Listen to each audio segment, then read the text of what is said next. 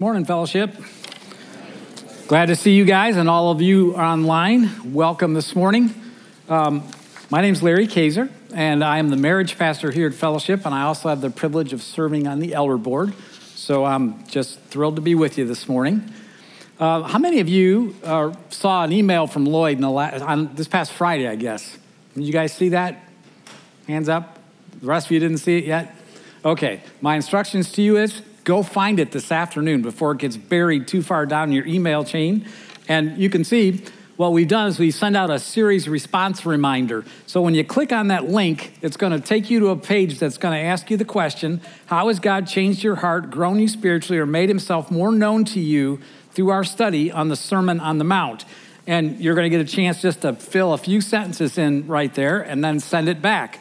And I just want to tell you that there is nothing more encouraging, not only to you, but to those who lead up here, but most importantly to all of us in the body of Christ here at Fellowship, to be able to hear, literally hear, see, read how God has worked throughout the body over since last August, I guess. It's how long we've been in this series. So please take the time to find that email and to fill that out if you would. Well, I just got back from Florida, which is a pretty rare experience for me. And what was really rare about it is this is the very first time in my life I've actually gone on a vacation that I didn't plan and I didn't pay for. I was there with my daughter, son-in-law, and 3 of our grandkids and just got invited. It was an amazing experience. I just loved it. So here's the thing, when I was down there, the last few days we were there, it got really pretty brisk, windy, down by the water, just downright chilly. But the wind was just howling. And so the last 3 days, we had double red flags up on the beach all day, all night for 3 days. And so those are your basic warning flags. And when there's 2 of them up there, not only are the waves, dangerous, but there's riptides as well. And so they don't let you in the water. So I literally lived those last 3 days of our vacation with these warning flags flying. And honestly, I thought it was kind of appropriate because the last 3 weeks here at Fellowship, we could have put those outside in our flagpole too. We've had warning flags flying the last few weeks as we have come to the final few verses of the Sermon on the Mount. And so our red flags have been up because this will be our 4th week of warnings, if you will. So you remember the first warning was the narrow way and the broad way, and the need to be able to discern the difference. And the narrow way, the warning is that very few there are that find it, and the broad way is the easy way. And then we talked about the ability to discern and recognize false teachers. And we talked about how there are sheep in wolves' clothing out there and how dangerous a wolf is to sheep. But then last week, and I thought Lloyd really did a great job talking through what I think is one of the most challenging and maybe, uncomfortable passages really in the Gospels that we talked about last week. And I want to spend a few minutes going back over what Lloyd said last week, because I think it is a really valuable transition to the last warning, which is the story of the 2 builders. And so let's open your Bibles with you, or your phone, or whatever you have with you this morning, to Matthew 7. And I'm going to read back through Matthew 7, 21 through 23. Not everyone who says to me, Lord, Lord, will enter the kingdom of heaven, but the one who does the will of my Father who is in heaven. And on that day, many will say to me, Lord, Lord, did we not prophesy in your name and cast out demons in your name and do many mighty works in your name? And then will I declare to them, I never knew you. Depart from me, you workers of lawlessness. That passage is pretty stunning to read.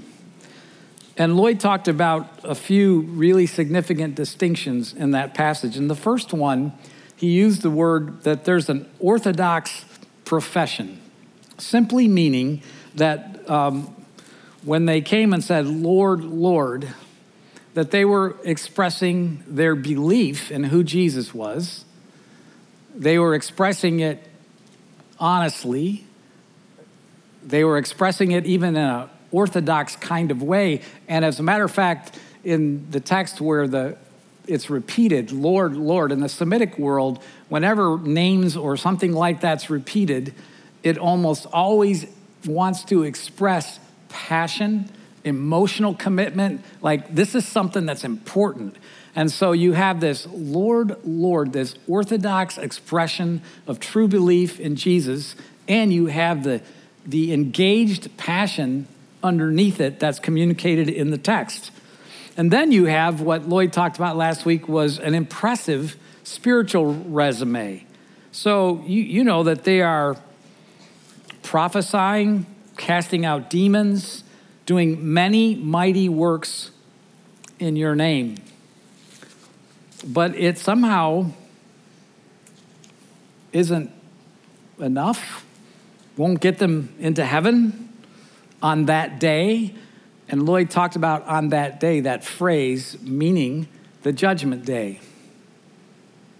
And so the last piece that Lloyd used to describe what was going on in that passage, he talked about a devastating declaration. Depart from me, I never knew you. That's the declaration on that day. You know, there's really a couple of different ways to respond to that, right? I mean, one way, and I think probably the intention of the author, is that everybody who reads that text, everybody who reads it, makes you stop and think, right? Because what follower of Jesus that would be in the room today or in any church anywhere wouldn't want to be described as somebody who passionately believes the right thing about who Jesus is and who is giving their lives to significant spiritual work in the name of Jesus? So the reality is, if you were to see people who didn't reflect those things, you would be almost certain they weren't believers, right? And so when you read that, you think to yourself, man, I would hope that those things are true of me. But then he says, depart from me, I never knew you.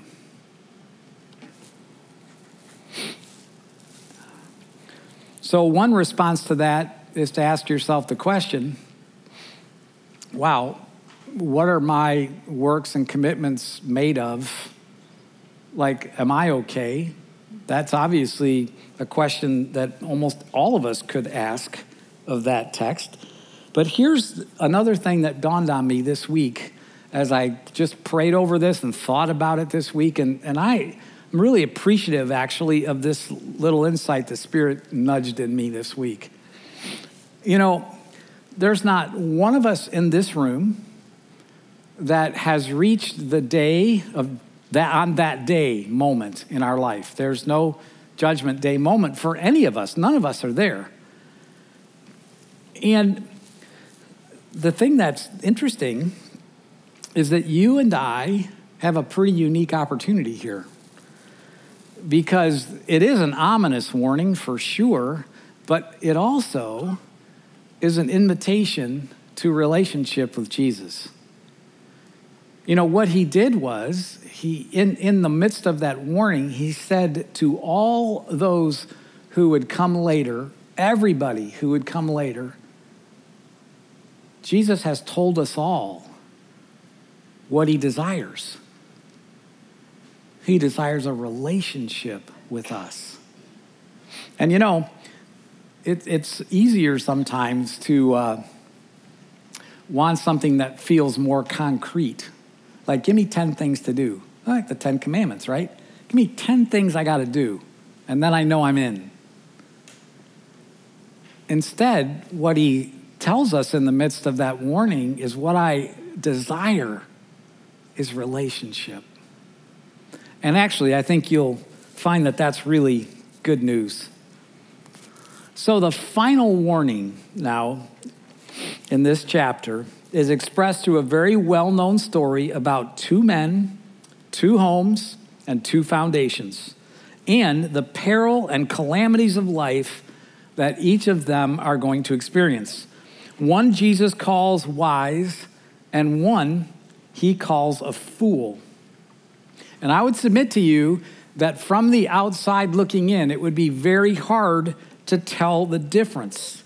They look like two absolutely identical houses, and nothing becomes visibly different about these houses until the storms of life come crashing into it. Then the foundations become visible. So this final parable, in some ways, is a call to look back and really embrace this whole big message of what the Sermon on the Mount was about. Because what we're going to talk about are foundations. Like, what's the foundation? What's the rock we're building our life on? And this parable is trying to answer a question that I believe describes the essence of the whole Sermon on the Mount. So let's take a look at our passage this morning. Chapter 7 starts in verse 24. And it says, "Everyone then who hears these words of mine and does them will be like a wise man who built his house on the rock. And the rain fell and the floods came and the winds blew and beat on that house, but it did not fall because it had been founded on the rock. And everyone who hears these words of mine and does not do them will be like a foolish man who built his house on the sand. And the rain fell, and the floods came, and the winds blew and beat against that house, and it fell. And great was the fall of it." You know, when you look at that passage, you see that the difference in that passage is simply one does and one doesn't do. Really, that's the primary difference. They both hear, one does and one doesn't do. So I want to begin this morning, and I want to show you a picture of a house that has survived a pretty big hurricane. It's a picture taken in 2018, and the house was poured from concrete reinforced steel cables and rebar with additional concrete bolstering the corners of the house. The space under the roof was minimized so that wind could not sneak in underneath it and lift it off, and the home's elevation on the pilings was meant to keep it above the surge of seawater that accompanies powerful hurricanes. So there was an interview with this man who built this house after the storm, and he said, "I built this house myself," the man replied. "I also built it according to the Florida State Building Code. And when the code called for 2x6 trusses, I used 2x6 trusses. And I was told that a house built according to code could withstand a hurricane. It did, and I did. I suppose no one else around here followed the code." I bet you if you would have drove around that area before this hurricane hit, my guess is that if you were driving up and down the streets there, you would have had a very hard time, at least the untrained eye would have had a very hard time figuring out which buildings in there were built to code and which ones were not. And not until the storms arrived was the foundation revealed. Not altogether different than our life when you think about it. So an article published in Forbes magazine in 2019 said that implementing an array of storm resistance measures, including some of those advised by the Insurance Institute, would add over $50,000 to the cost of a typical house. So there would definitely be a cost involved if you were going to build this thing up to code. So in our story this morning, both builders knew the building code, so to speak. Now, this building code isn't an engineering code. It's not quite as concrete, if you will. But nonetheless, both builders knew the building code. The text says that everyone who hears these words of mine. So they knew. So what words? Well, the ones we're talking about, the ones we've been studying since last August, is the Sermon on the Mount. It is these words that we're talking about. So both of these builders had the same truth, had the same access to these words, and were absolutely in the same exact, had the same exact opportunity. So obedience that is open and honest enough to deal with what is underneath this iceberg, is, I think I lost my spot there. So both of them had access to the right way. We've said this over and over again, that throughout the Sermon on the Mount, we hear the words of Jesus constantly calling us to obedience of the heart, obedience that's open and honest enough that we can deal with this, with what's under the iceberg, with what's down below the surface, not always what's sitting right on the top or the surface of our life or our mind. It's not just being obedient to the watching eyes of the world around you, but it's the kind of obedience that allows God's Spirit to speak to your heart about your heart, your attitude, your pride, your need to be seen, whatever it might be, not to be numb to the need of spiritual and emotional bridge to our motives. So everyone who hears these words, both of them knew the building code. Both builders believed that their house will stand. I would bet you anything, if you asked the people in that neighborhood about whether or not their house could stand, I bet you anything. Most of them said, we could at least take a category 3, maybe a 4. 5 might scare me a little, but yeah, I think we'd be okay. I just got to believe the vast majority of people built their house and thought it's going to stand. They just didn't really believe that it would be them. At least they surely hoped it would. So both builders built in the same general location, you figure, because they essentially built to withstand the very same types of storms, right? So, and they both experienced the same storms of life. And this is crucial. Whether you build on the rock or whether you've built on the sand, whether you've obeyed or whether you've disobeyed, whether you're wise or whether you're foolish, it is not if they come, it's when they come. It's like if you build your house on a hurricane path, you might go for 20 years without a hurricane, but one day it's coming. The hurricane will come and it will pound the house. And sometimes we think that even being a Christian somehow will spare us from the calamities and the pain of life. But I know that if I went around this room and I surveyed the room, there wouldn't be a single person in this room who hasn't experienced floods and pounding rain and winds in your life. We're all going to be slammed by the calamities and the struggles of life in this very broken world. One thing is sure, though, and this is absolutely true for all of us, the storms that come have tremendous power to reveal the condition of our foundation. A lot of us could testify to that truth as well. So the rock in this passage are the words of Jesus. His sermon, his instructions for living a life with a secure foundation. The Sermon on the Mount is by far the largest red letter section in the Gospels, the red letters of the words of Jesus in the entire Gospels. It is Jesus, his instruction, his heart, his understanding of the gospel. It's coming in full force to us in this Sermon on the Mount. So those are the things that were the same about these two builders. So what is the one difference between these two builders? The difference is not what they heard, it was their response to what they heard. This is a really important thing to grasp. The gospel, the truth of the gospel reveals itself by far most often in how we respond to sin, how we respond to struggle, to calamities, to difficulties in this life.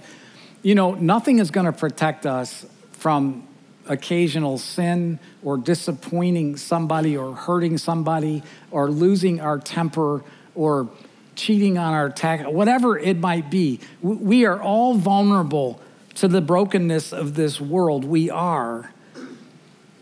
But the question isn't whether that happens. The question is, what do we do with it? The gospel, in its essence, God is not nearly as grieved by our sin as he is by how we respond to our sin.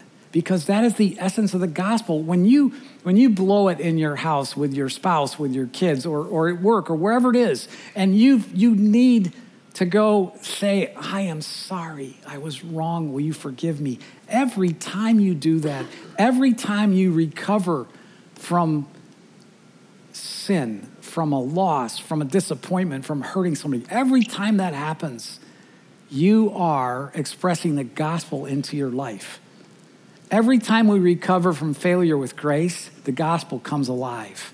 That's one of the most powerful ways your children will ever see and know the gospel is by having a home where the way you respond to conflict and disappointment and struggle is rooted in the humility and grace of the gospel. And that doesn't mean you don't discipline. The Bible says, God disciplines those whom he loves, and if he doesn't discipline us, we're like illegitimate children. So it's not like there's no discipline. That's not what I mean. But I mean that there is this atmosphere in your home that the gospel drives your response to the struggles and pain in your home. And it's your children see the gospel lived. And it's such a gift. So this is how I would characterize these two builders in terms of how they responded to the words of Jesus, the rock. The first one, the one who built his house on the sand, he's building, I would say that building his life on the sand means that he's living with a self-oriented, selective obedience. A self-oriented, selective obedience. So what exactly do I mean by that? Well, the foolish man lives in this self-oriented, selective obedience. And what that means is he refuses to let go of control. He refuses to let go of making his own or her own choice. And by the way, the word fool in the Proverbs, and there's many, many comparisons in the Proverbs between a foolish man and a wise man. The word fool in the Proverbs means a person who's bent to go their own way. And this is a great way of describing the foolish man in this little parable. So I don't want to give up control of who and when I'll forgive somebody. I don't want to give up my choice of who, how, when I'll be generous to somebody, what enemy I'll choose to pray for, who and when would I turn the other cheek, or will I trust that God will provide, or am I gonna take something for myself? In other words, I've built my life on a foundation essentially around my own ability to manage and control my life. So the Sermon on the Mount is this enormous expression of the heart of God about living life in a way that's not natural. I mean, loving your enemy and turning the other cheek and not going 1 mile, but going with them 2 miles, or, anger that is treated like murder, and lust that's treated like adultery, and the ability to trust God over our anxiety to the point, because the Bible says that he provides for the grasses of the field and the lilies. The whole Sermon on the Mount is this sort of upside down way of life. And it's so hard for us to let go. And so for the foolish man, the need and the desire to control, to grip, to keep possession of my own ability to choose, that becomes his foundation. And it's why it's described as sand. Because here's what we know is true.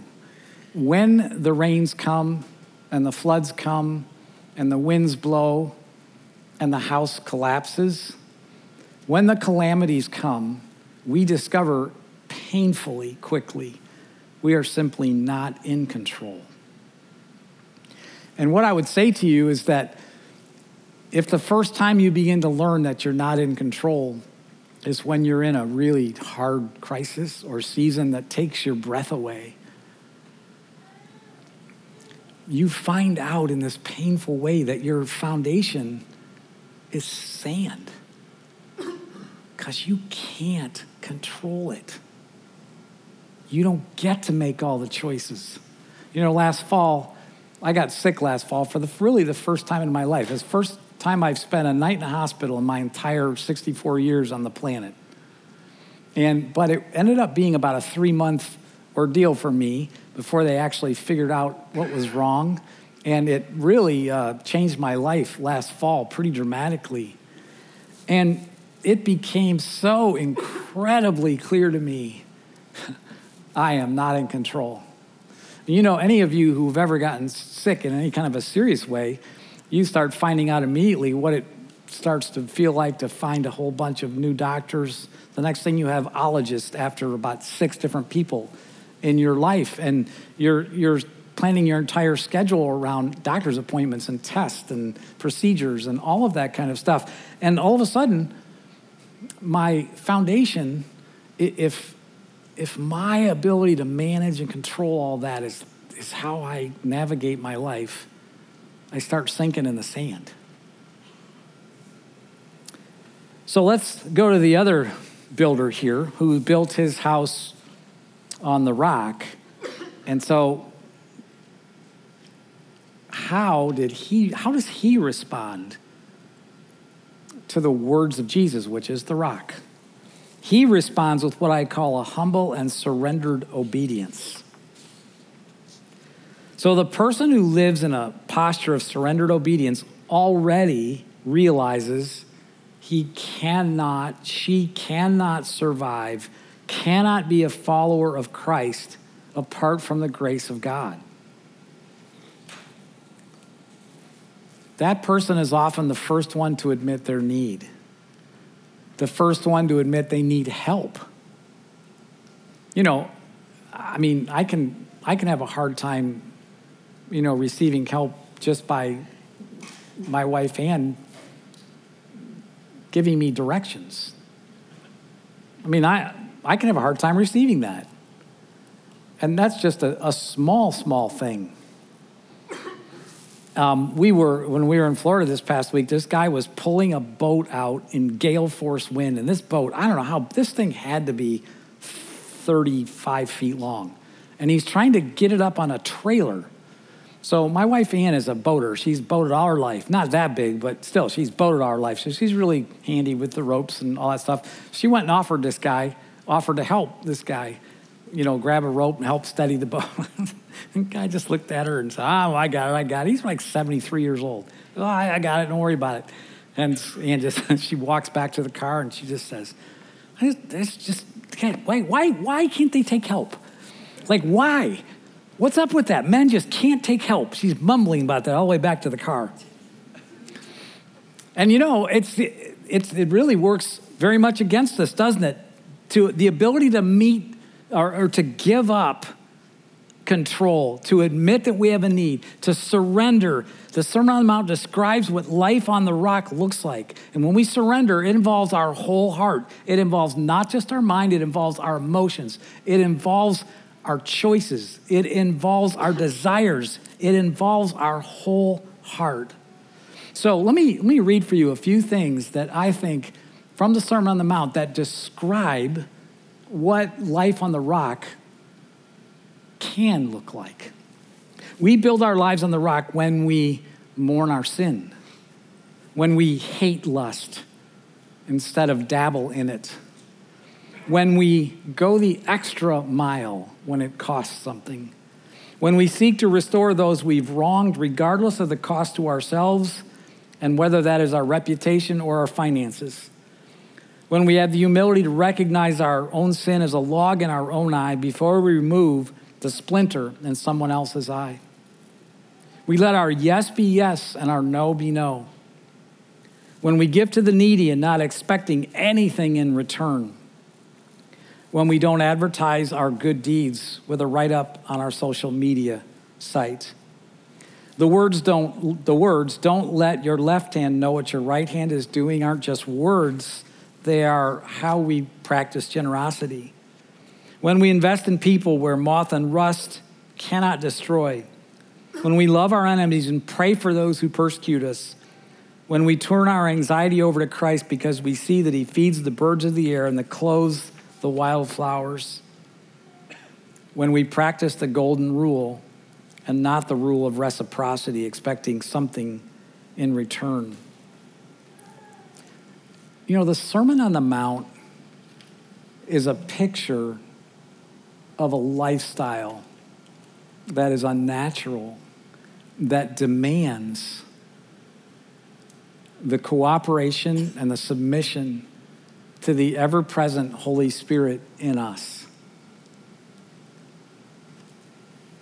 It's why it's such a powerful thing to us. It really is expressing a lifestyle of surrender to the Word and to the Spirit. And really, it's a request almost, it's a quest to slowly be transformed as you surrender to your leader. So the one who built his house on the rock is characterized by a surrendered obedience. That's the most important part, I think, of this entire conversation, is not just identifying what the rock is, the words of Jesus in the Sermon on the Mount, but really is putting a finger on how you and I respond to those words. And that is where a relationship with Jesus begins to take root and form in us. Because the Sermon on the Mount is a lot tougher than the Ten Commandments, but a lot less concrete. And requires way more discernment from the Spirit of God. Way more. I mean, I would love to have the strength and understanding that enables someone to genuinely and naturally bless those who curse them.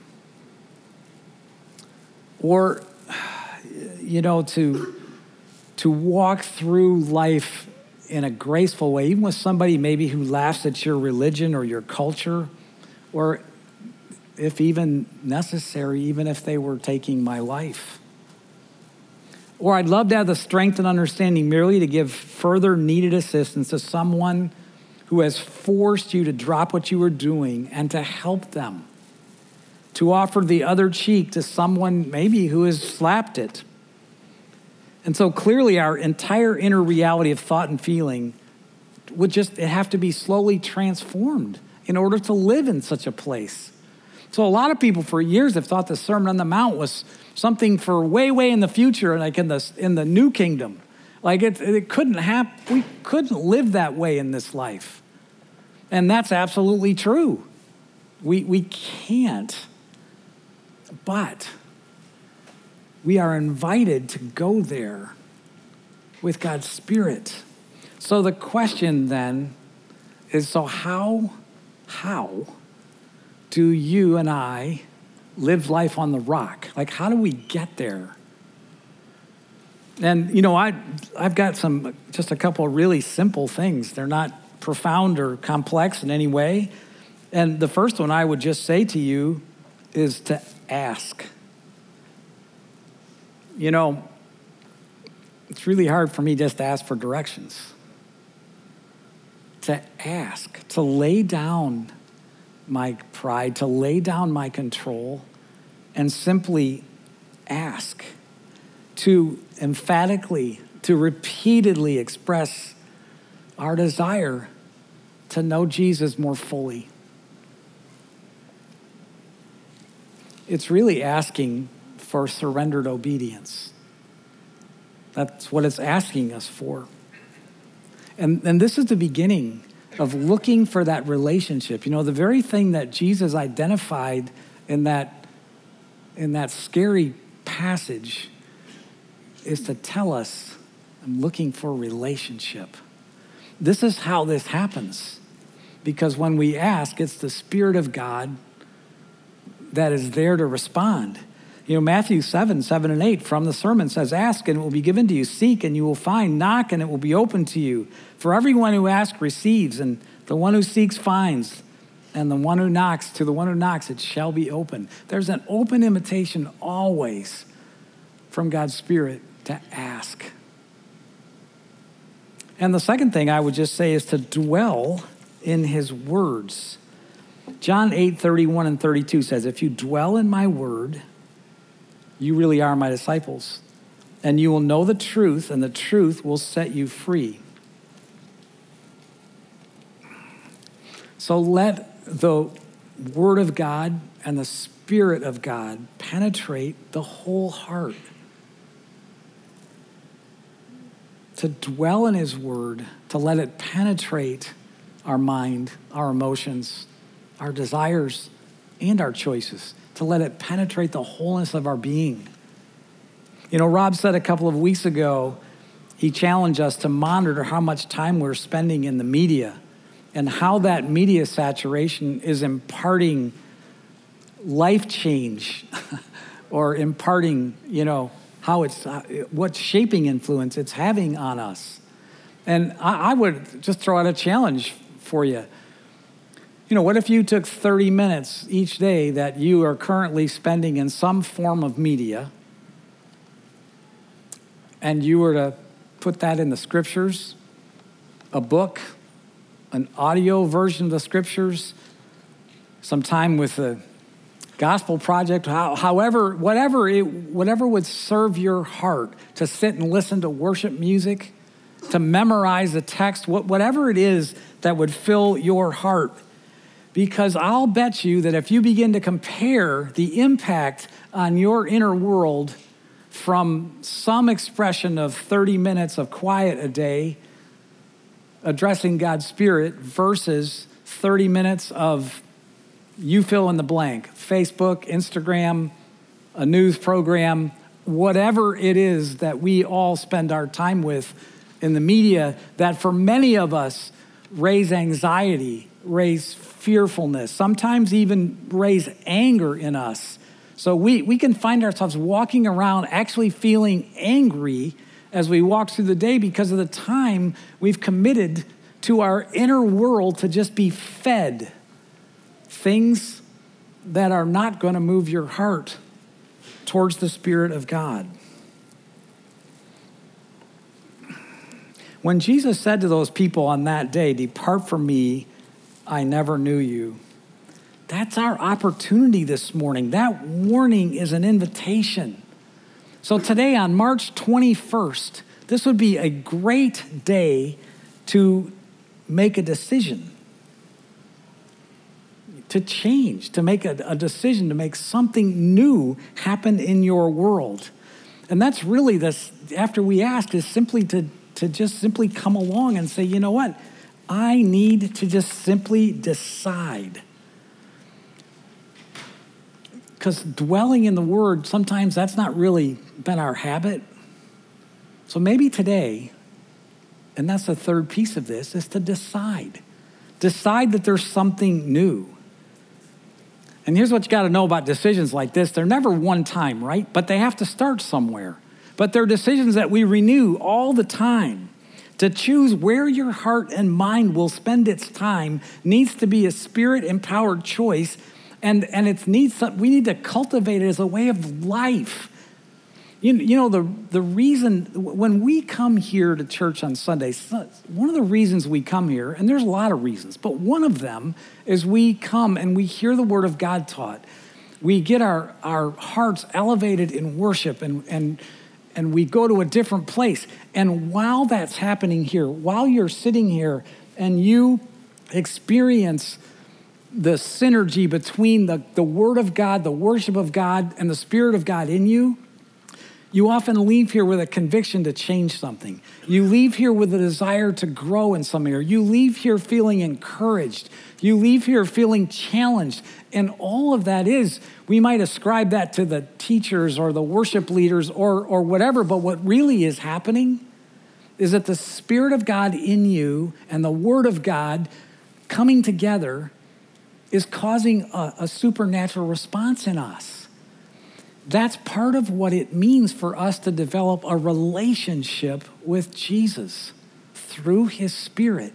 God's Spirit is at work all the time trying to cultivate a relationship between you and Jesus through the Spirit.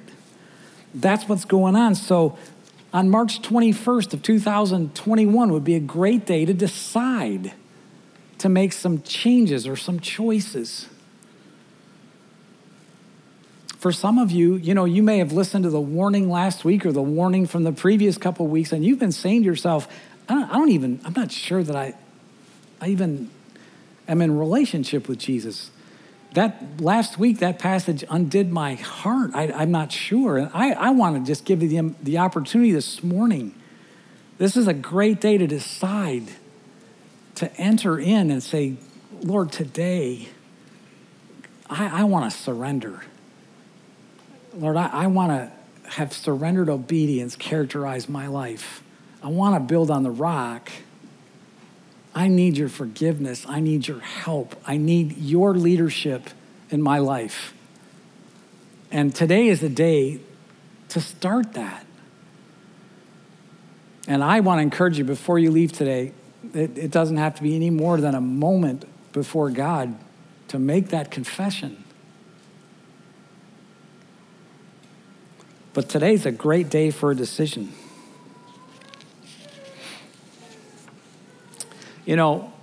We fail to become disciples. And when I say that, a disciple is somebody who is working or committed to becoming like his master. And so, the mission for people who are Christ followers is to, over the course of a whole life, is to slowly be transformed to become like Jesus, to think like Jesus thinks, to pray like he prays, to forgive like he forgives. That's the lifelong mission of a follower of Jesus. And for some of us, there's never been a time where we've said to ourselves, I don't just want to be in the door. I just don't want to be a churchgoer. Like, I want to become a disciple, a follower.